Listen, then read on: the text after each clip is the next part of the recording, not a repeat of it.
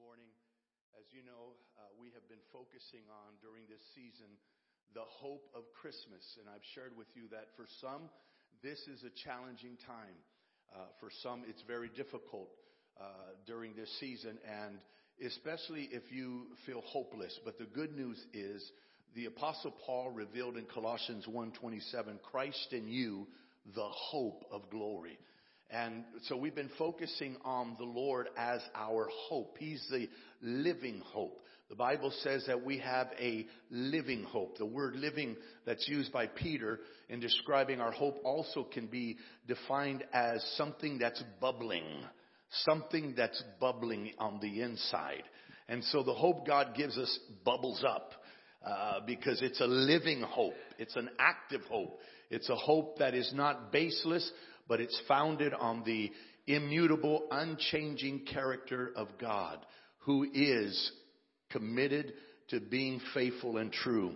And so we're looking at the hope of Christmas. We've been looking at the fact that in a prophecy by a prophet in the Old Testament called Isaiah, he declared names that would be attributed to the coming Messiah: Wonderful Counselor, Mighty God. And we've looked at those names, and today we're going to look at another title that was given to the coming Messiah as we look at the hope of Christmas. Let me begin by sharing something that was communicated in a book entitled What's So Amazing About Grace, written by author and Bible teacher Philip Yancey. In his book, Philip Yancey tells the story of Ernest Hemingway. Hemingway grew up in a very devout evangelical family, and yet there he never experienced the grace of Christ. He lived a libertine life, that is a loose life that most of us would call dissolute or lax in morals. But there was no father, no parent waiting for him, and he sank into the mire of graceless depression. A short story he wrote perhaps reveals the grace that he had hoped for. It is the story of a Spanish father who decided to reconcile with his son who had run away to Madrid. The father, in a moment of remorse, takes out an ad in the newspaper called El Libro. And he put this ad in the paper that read, Paco, meet me in Hotel Montaña noon Tuesday. All is forgiven, Papa. When the father arrived at the square in hopes of meeting his son, he found 800 Pacos waiting to be reunited with their father. Philip Yancey poses the questions. Was Paco such a popular name? Or is a father's forgiveness the salve, the ointment for healing for every soul? Now, you and I are familiar with the term that has become coined and popular within the field of psychology. It's called daddy issues. And we're told that there are people that with daddy issues, they have a hole in their soul. There is a lack of fulfillment and satisfaction because there's been a disconnect between them and their father. One of the things that we discover in the absences of deep father-child connection is the following statistics. 63% of youth suicides. 90% of all homeless runaway youths. 85% of all kids exhibiting behavioral disorders. 71% of high school dropouts. 70% of incarcerated juveniles. 75% of substance abuse patients are connected to the fact that there is a disconnection between a father and his children. Bottom line, fathers, dads matter. Let me say that again. Fathers, dads matter. When we go to Isaiah's prophecy, we discover the third title that Isaiah says the Messiah would bear. Look again with me at Isaiah 9 verses 6 and 7. For unto us a child is born, unto us a son is given, and the government will be upon his shoulder, and his name will be called Wonderful Counselor, Mighty God. Notice, Everlasting Father, Prince of Peace. Of the increase of his government and peace there will be no end. Upon the throne of David and over his kingdom, to order it and establish it with judgment and justice from that time forward, even forever. The zeal of the Lord of hosts will perform this. Today's focus is on calling on Jesus, our everlasting Father. And I'm aware of the fact that the phrase Father can evoke various feelings and emotions depending on our stories. Some of us have wonderful memories of our childhood and our fathers. They were always there for us and nurtured and cared for us. But for others, fatherhood is a painful thought. Your dad wasn't very good to you, and you live with the scars from that, the hurt, the wounds, and the damage you have had to overcome. Still, for others, it wasn't that your dad was bad or good. He was just gone. He was absent physically, or maybe it was emotionally. For a few of you, your dad wasn't a part of your life because of sickness, death, divorce, or imprisonment. Speaking to the theme of fatherhood can strike a deep chord in our hearts. For some, it's a great song. For others, it's a lament. And still for others, it's a mixed bag, depending on the day of the week. And yet, here's the good news of the gospel. Jesus Christ helps us know God as our Father. Not just our Father. Not a tyrant, not an absent Father, but our everlasting Father. One who will never leave us, fail us, nor forsake us. One who is always there for us. One who has us in the palm of his hand. One who promises to forgive us and to redeem us. In fact, this is the distinguishing privilege and mark of a Christian, to know God as everlasting Father. This is at the heart of what it means to be a follower of Jesus. You know God as Father. You don't go around groping in the dark looking for some higher spiritual power or chase after some false and fickle deity. Nope.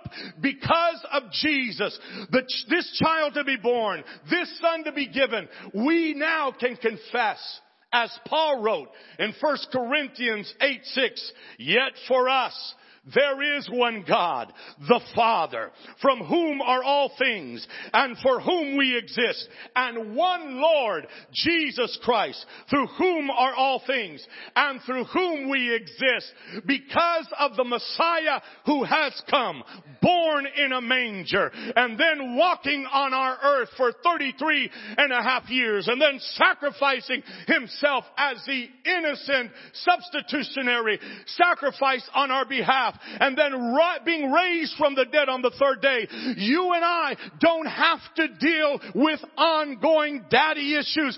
You and I don't have to go on dealing with the hole in our soul. God is able to heal our soul, complete our lives because of Jesus. You and I that are his followers, we acknowledge in him we live and move and have our being. I'm here standing before you, not because of my merit, but because of the mercy of Jesus, who through his sacrifice reconciled me to God the Father, restored my mind, gave me peace of soul, and made me right with God, so that now in him I live, in him I move, in him I have my being. So this name, title, Everlasting Father, it tells us several things about Jesus. First of all, it tells us He created all things. This title, Everlasting Father, it tells us first that He created all things. In John's Gospel, we read in John 1, verses 1 through 3, the following. In the beginning was the Word, and the Word was with God, and the Word was God. He was in the beginning with God. All things were made through Him, and without Him, nothing was made that was made.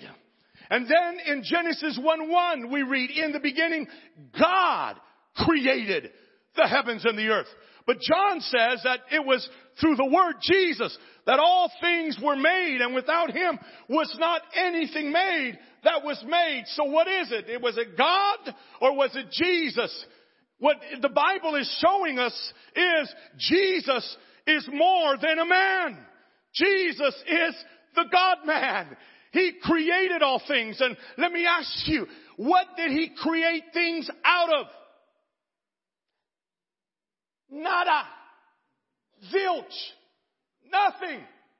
Why is that important? Because you may feel like you're down to nothing. You may feel like you have nothing to offer. But Jesus, the everlasting Father, when you invite Him into your life, He empowers you and He possesses the ability to make something out of nothing. Everlasting Father means there's hope for you and I, regardless of our past, regardless of our sense of insufficiency. He created all things, and He created something out of nothing. Whew, He simply spoke. So Everlasting Father reveals that He creates all things. Secondly, it reveals that He upholds what He creates. He upholds what He creates. The writer of Hebrews tells us in Hebrews 1, verses 1 through 3, God, who at various times and in various ways spoke in times past to the fathers by the prophets, has in these last days spoken to us by His Son, whom He has appointed heir of all things, through whom also He made the world, who being the brightness of His glory and the express image of His person. Now notice the next phrase. And upholding all things by the word of His power. All things He created are sustained, are kept from falling by the word of His power. This is important because it tells you and I that if we follow and have committed our lives to Jesus Christ, the one who created is also able to uphold, to keep from falling what He created. Just think about it. This universe, this vast expanse is not chaotic, not going crazy. The planets remain where they ought to be. The sun is on an axle at the right angle as it ought to be. The rotation that happened and as we're suspended in space remains in order. This vast universe and everything created within our world was not something that happened through an evolutionary process. Because if we say it happened through a big bang, we're saying it happened by accident. But it didn't happen that way. It happened through divine design by a creator who is not some divine watchmaker who simply through creation winded up a clock to tick by itself. No. And then left it. No. He is constantly watching, preserving what He creates. That's why the scripture says that the Lord will keep you in your going out and in your coming in, even from this time forevermore. That's why you need to know that in spite of what you're going through, my God is going to uphold you. That word uphold means to carry, to bear. He's going to uphold you. Even when you can't hold yourself together. I'm talking about the Lord who says to you, you're my child and I've got you in the palm of my hand and you're not falling. You are going to be sustained. You're going to be upheld by my righteous, victorious right hand. You're going to make it through because I'm carrying you. I'm upholding you. And this is why the psalmist says the steps of a good man are ordered by the Lord. And though he stumble, he will not be utterly cast down. Why? Because the Lord upholds him. Whew. So everlasting Father means the one who created all things. He upholds. He sustains. He bears. He carries on what He's created. But it also means this. He holds together what He creates. Everlasting Father tells us about Jesus that He holds together what He creates. What do you mean by that, Pastor? The Apostle Paul wrote this in Colossians 1:17, speaking of Jesus. And He is before all things, and in Him all things consist. What does He mean by all things consist? If we go to the Amplified version, it helps us understand what He's communicating. In the Amplified, Colossians 1:17 says, and He Himself existed and is before all things. Watch this. And in Him all things hold together. His is a controlling, cohesive force of the universe. Now, some of you, when things break down in your house, especially guys, we have this idea, just like, apparently according to my fat Greek wedding, there's a cure for everything. It's called Windex, right? And for us in the Latino community, it's Vicks. But when something breaks down in your house for men, the cure is duct tape. Something breaks, just get duct tape. Duct tape. Your fender comes off, get duct tape. It works. It's the most powerful thing. Duct tape. Well, what I want you to understand, Paul is saying that the one who created you, when you feel like you're falling apart, He's the one that will hold you together. Can I tell you, Jesus' power is more powerful than duct tape. It's more powerful than even Gorilla Glue. Did you know that? He has a greater cohesiveness in His power. This is why I'm telling you, you may feel like today I'm breaking down, but I want you to know you're not going to ultimately break down. You're going to break through because Jesus is holding you together and He will hold you together. He holds together what He creates.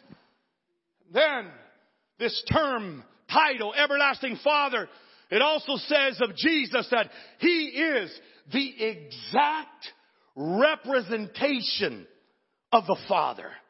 He is the exact representation of the Father. What do you mean, Pastor? Back in Hebrews 1:3, now in the Amplified, it says of Jesus, the Son is the radiance and the only expression of the glory of our awesome God. Watch this. Reflecting God's Shekinah glory and the light being the brilliant light of the divine and the exact representation and perfect imprint of His Father. The writer of Hebrews is saying what John would tell us of Jesus. And the Word became flesh and dwelt among us in John 1:14. And we beheld His glory. The glory as of the only begotten of the Father, full of grace and truth. And then Paul would tell us that in Him, in Christ, in the book of Colossians, in Him dwells the fullness of the Godhead bodily. Translation. The Bible is revealing to us that Jesus, through His humanity, He reflected, He shone forth accurately and with exactness the attributes and characteristics of the Father. So if you wanted to know, what does the Father think? What does the Father feel? What would the Father do? All you had to do was look to Jesus, because in body form, He expressed, He revealed with excellence and accurateness the Father's heart, the Father's way, the Father's will, and He did it perfectly. He was the perfect imprint, and in Him, His essence reflected, shone forth who the Father is to the T. And that's why the Bible tells us in John 14:9, Jesus said to Philip, "Have I been with you so long, and yet you have not known me, Philip? He who has seen me has seen who? The Father." Jesus was saying, you want to know what God, the Father, who His Spirit is like? Just watch me. Look at me. Because Jesus was the perfect expression of the Father. And what does this tell us? Jesus is more than a rabbi. Jesus is more than a prophet. Jesus is more than a divine healer. Jesus is the God-man. He is divinity and humanity all in one. The perfect expression of God. And that's why the Bible tells us there is only one mediator between God and man, Jesus Christ. I want you to know you've got help today from the one who is more than a good listener. He is mighty to meet your need. He is powerful to transform your life, because He's a God-man. And this title, Everlasting Father, reveals another thing about Jesus. He is ever present. He is ever present. Everlasting Father. What are you saying, Pastor? The Lord is not an absentee Father. He is not an abandoning Father. He is an always Father. He will not walk out on you. He will not leave you. He will not fail you. He's everlasting. He's consistent always. The psalmist says this of our God in Psalm 46:1, God is our refuge and strength, a very present help in trouble. Right now, you could find yourself between a rock and a hard place. Right now, you could feel overwhelmed and even overcome by your present circumstances. But I want you to know, God is present with you. He has not left you. He's there with you because He's everlasting. He's an always Father. Corrie ten Boom tells of a time in the German death camp, Ravensbrück, during World War II. She had smuggled her Bible and a small bottle of liquid vitamins into her barracks. Her sister Betsy was sick and growing sicker. But she demanded that Corrie first give a dose of vitamins to all the others sick in their barracks before she would accept any. Corrie tells that a strange thing was happening. The vitamin bottle was continuing to produce drops. It scarcely seemed possible. So small a bottle, so many doses a day. Now, in addition to Betsy, a dozen others on her pier were taking it. In Corrie's words, My instinct was always to hoard it. Betsy was growing so very weak, but the others were ill as well. It was hard to say no to eyes that burned with fever, hands that shook with chill. I tried to save it for the very weakest, but even then, those soon numbered 15, 20, and 25. And still, she says, every time I tilted the little bottle, a drop appeared at the tip of the glass stopper. It just couldn't be. I held it up to the light, trying to see how much was left. But the dark brown glass was too thick to see through. There was a woman in the Bible, Betsy said, whose oil jar was never empty. She turned to it in the book of Kings, the story of the poor widow of Zarephath, who gave Elijah a room in her home. And it reads, the jar of meal wasted not, neither did the cruse of oil fail, according to the works of Jehovah, which he spoke by Elijah. Well, but wonderful things happen all through the Bible. It was one thing to believe that such things were possible thousands of years ago, Corey said. Another to have it happen now to us this very day. And yet, it happened this day, and the next, and the next, until an odd little group of spectators stood around watching the drops fall into the daily rations of bread. She continues, many nights I lay awake in the shower of straw dust from the mattress above, trying to fathom the marvel of supply lavished upon us.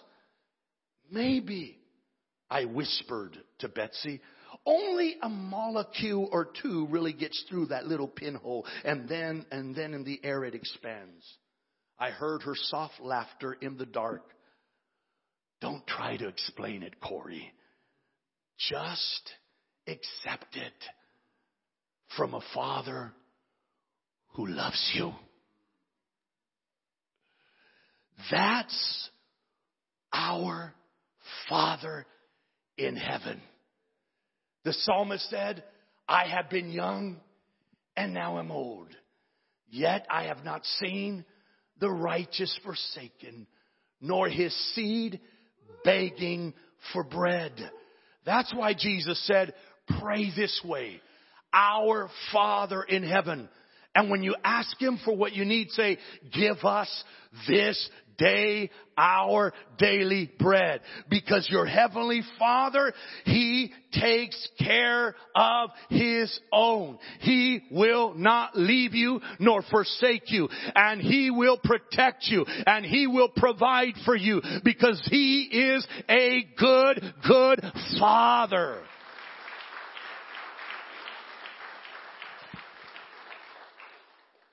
There's a Bible author or Bible teacher who wrote a book entitled The Search for Significance, Seeing Your True Worth Through God's Eyes.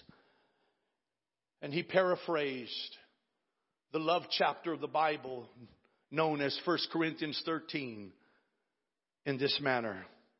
My Father is very patient and kind. My Father is not envious, never boastful. My Father is not arrogant. My Father is never rude, nor is he self-seeking. My Father is not quick to take offense. My Father keeps no score of wrongs. My Father does not gloat over my sins, but is always glad when truth prevails. My Father knows no limit to his endurance, no end to his trust. My Father is always hopeful and patient. Now, as I wrap this message up, let me say this. There's a lie that's promoted even through a Christmas song that's popular. And it's a lie that you hear echoed even by actors, artists, athletes. What is a lie? It's this. We are all God's children. How can you say that's a lie? Because it's a lie. We are all created by God, but we are not all God's children. Jesus made that clear. People say, well, how could you be so narrow-minded? I didn't write the book. Jesus made it clear. There's only one way to experience God as my Father, as your Father. It's through Jesus Christ.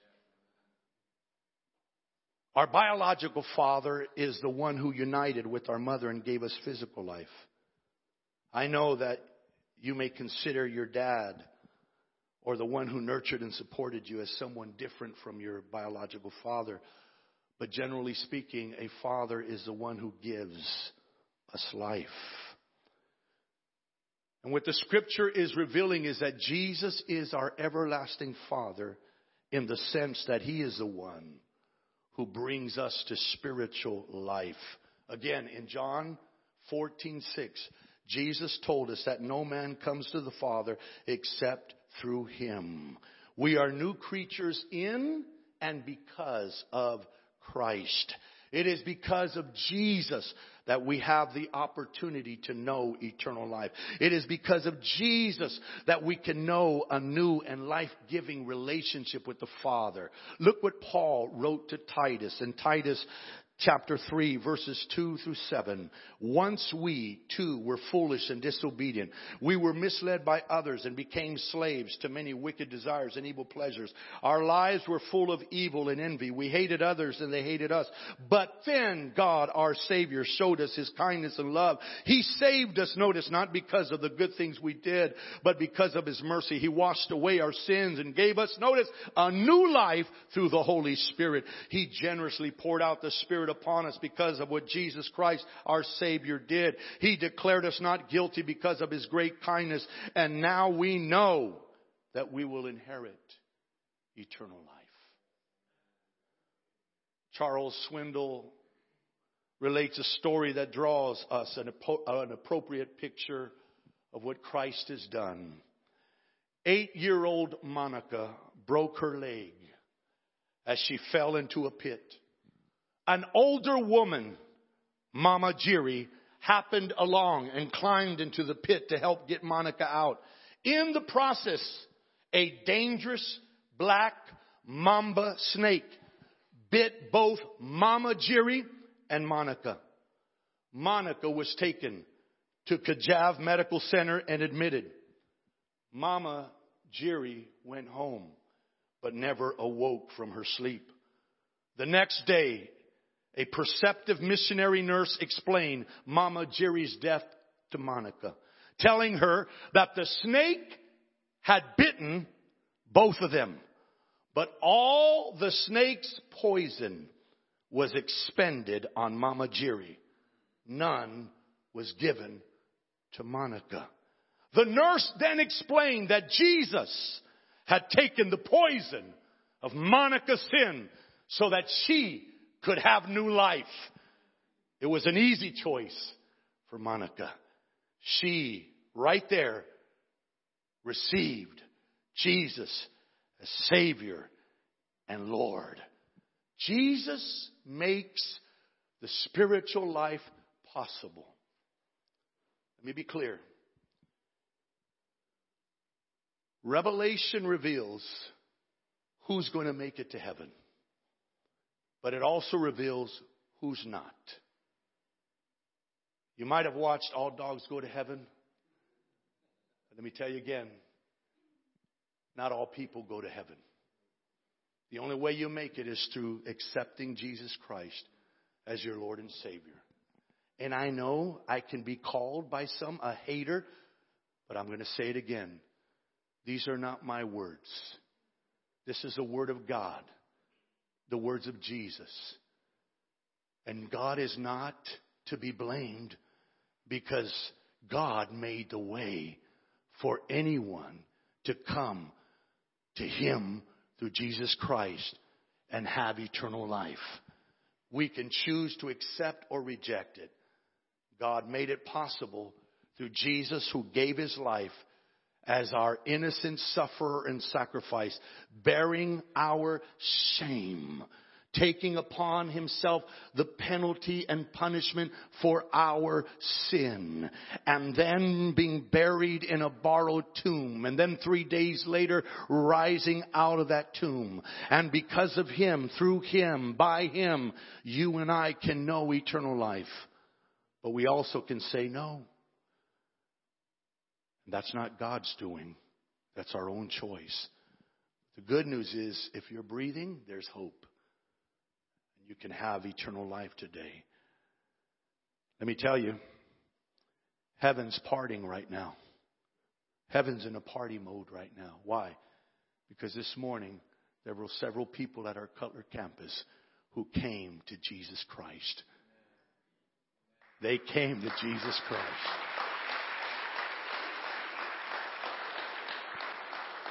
And I'm going to offer you that opportunity too. I'm going to tell you, I tell you the truth because I love you. And I want you to know that there's hope in Jesus and only through Jesus. Father, I thank you for the gift of eternal life through Jesus Christ, your Son. You made the way possible.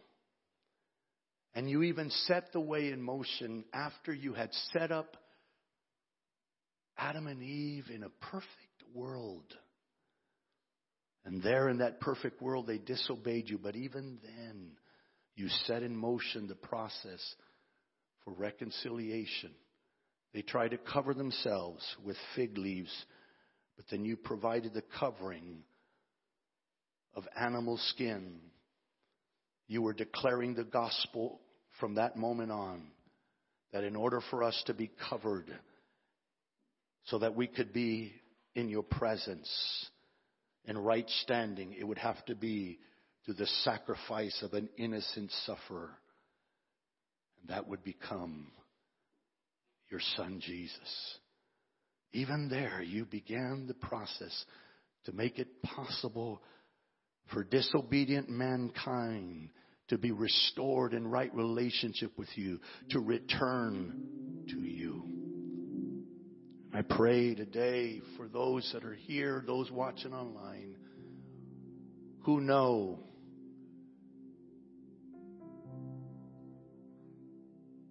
that they have yet to receive you as Lord in their life, and you're inviting them through your Spirit to receive the gift of salvation made possible through Jesus, your Son. I pray today your Holy Spirit would reveal what your word shows us. All have sinned and fall short of the glory of God. But your word also reveals that, God, you demonstrated your love toward us in this, that even while we were still sinners, Christ died for us. And through his sacrifice, we can be assured of eternal life. We can be made right with you, not through our doing, but through what was done because of Jesus and through Jesus. So I'm going to issue an invitation here today. You're here in this building or you're online, and you know that you need Jesus as your Savior. You recognize, as I had to,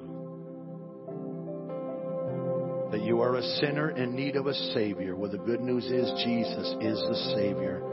He declared, I am the way, the truth, and the life. And he says in his word as well, he who comes to me, I will in no wise cast out.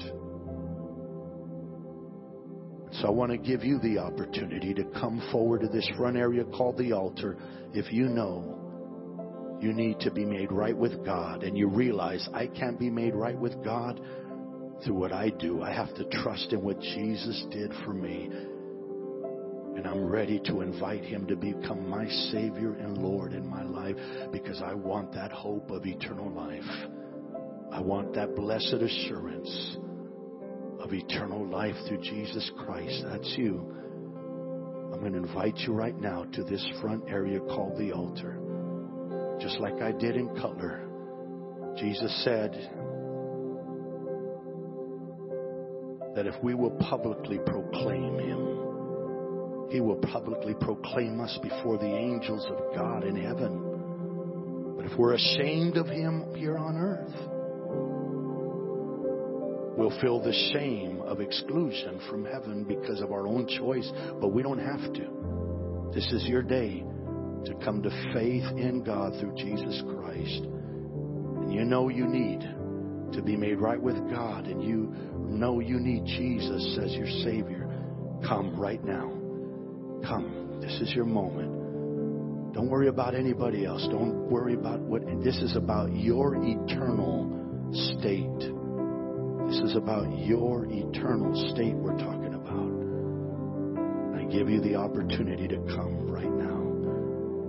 To say, Jesus, I want you as my Lord. I need you as my Savior. I surrender to you. Because to do so is to receive eternal life. John said, he that has the Son of God has life. But he that does not have the Son of God does not have life. So you know, this is your moment. As this music continues, I'm inviting you. I'm inviting you to come if that's you. I need Jesus. That's it. Come. I need Jesus. And it could be today that you're here and you say, Pastor Angel, I am a follower of Jesus. But truth be known, things seem to be falling apart in my life. And I need the assurance that God is going to hold me together. I need the assurance that He is going to bear me. He's going to carry me. He's going to keep me from falling. I need to know that. You come right now as well. Because God, by His Holy Spirit, will bear witness, will confirm to your heart through His presence that He's got you. That He's got you. So you come too. You're here and say, Pastor Angel, I need to know that God is going to keep me. He's sustaining me. He's upholding me. I need that assurance today. I'm going through a tough time. I'm going through a trial right now, and I need to know God's got me. You come. And we're ready to join you in prayer. And I know that as we call on the Lord, His Holy Spirit is going to come and confirm to your heart, I've got you, son. I've got